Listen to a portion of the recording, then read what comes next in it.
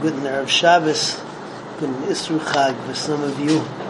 We're on Perek Zayin, Mishnah Yud, and here we revisit a topic that we discussed once before, although here we're going to be talking about Shitufei Muvais and Eruvei Tchumim, and that is what foods are you allowed to use. So for Shitufei Muvais and Eruvei Tchumim, you're allowed just about everything except for water and salt. And when talking about Eruvei Chatzeris, though, the rules are more stringent, and then for that you need pas. Regarding Eruvei Chatzeris, you have a machlekes over here as to whether a piece of bread suffices, and that's the way that we paskin, I believe, or whether you need a loaf. And it doesn't matter whether the loaf is big or small. You can have a slice of bread that's, a truckload, but it's just one slice of bread. But if it's not a shalem, so then it's not good enough, according to that shita. The other shita says, but no matter how small the shalem is, that would be good. That would be good enough. So let's see the Mishnah inside. Mishnah says, "Bakol ma'arvin u'mishtatvim chutz min hamayim u'melach." So Eruvei Tchumim and Shitufei Muvais are more lenient, so they can be water, anything except water and salt. Divrei Rebbe Lezer. And Rebbe Lezer also has another unknown shita over here that we say, and for Erev Chatzeris, it could just be a slice of bread. Rabbi Yeshua Omer, kicker hu Erev. For Erev Chatzeris, you need a kicker. Afilu mafes sa'avihi prusa.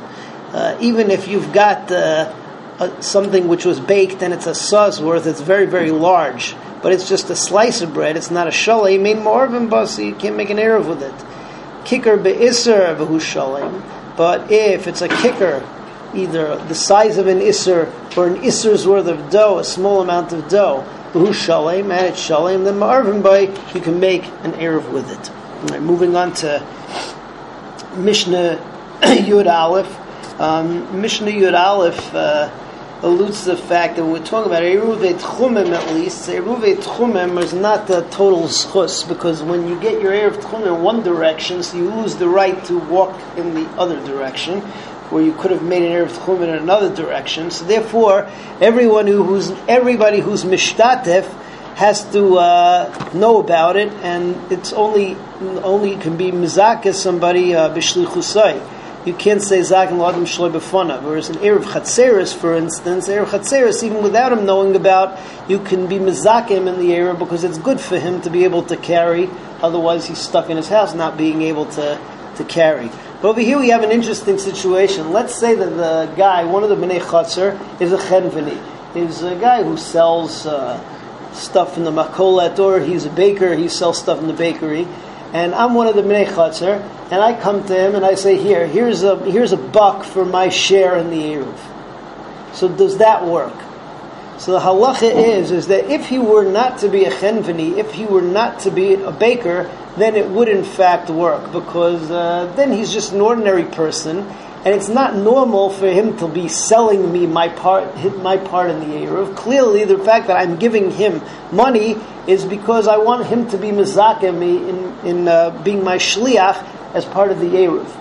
But if he's a chenveni or he's a baker, then it seems like what I'm doing is I'm buying my chilek in that loaf. I'm buying my chilek in, if we're talking about shitufei muvais, in a bag of milk or something like that. And since we hold that mois enam kainas, midoraisa kainas, but midrabanan enam kainas, so then you have a machlekes over here where we paskin that the Erev is not going to work for him, because it seems like I'm just buying it off of him. I'm not making him my shliach to be mishtatef for me. So let's see Yud Aleph.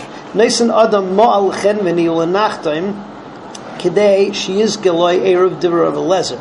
So Rebbe Lezer is of the shita that you can even give a little coin, a ma'at, to a chenveni or to a baker, so that he should be mezakim in the Erev when the Bnei Chatzer come and buy it from him. That's a shita of a lezer. So now we hold. The Chacham say loy zachu loy ma'asav. The ma'as are not mezakim in the Erev. Umaydim b'shar kol adam, but they're maida that if you give it to another person, not a chenveni, not a nachdom, shezachu loy ma'asav. Why? Because then the person realizes that I'm appointing him like my shliach to be koneh part of the Erev for me. she'ein ma'arvim la'adam el midaita, because you can only make an eruv, and this is talking about an eruv tchumim, with the person's knowledge. That's only eruv tchumim. Al be'eruv chatzeres marvin l'daita v'shloil mildaita. When we're talking about eruv chatzeres, it could be with the person's knowledge, without the person's knowledge. If you say zachin la'adam shlei b'fanav, because you're allowed to make a zechus for somebody and without him there, because it's nichalei and he wants it, so you can make a kinyan for him. But ve'ein chavin la'adam shlei b'fanav, but you can't do something which may not be in his best interest. He may have side reasons that he doesn't want the eruv tchumen to go in that direction. So therefore, you can only do it if he is around and he authorizes you to do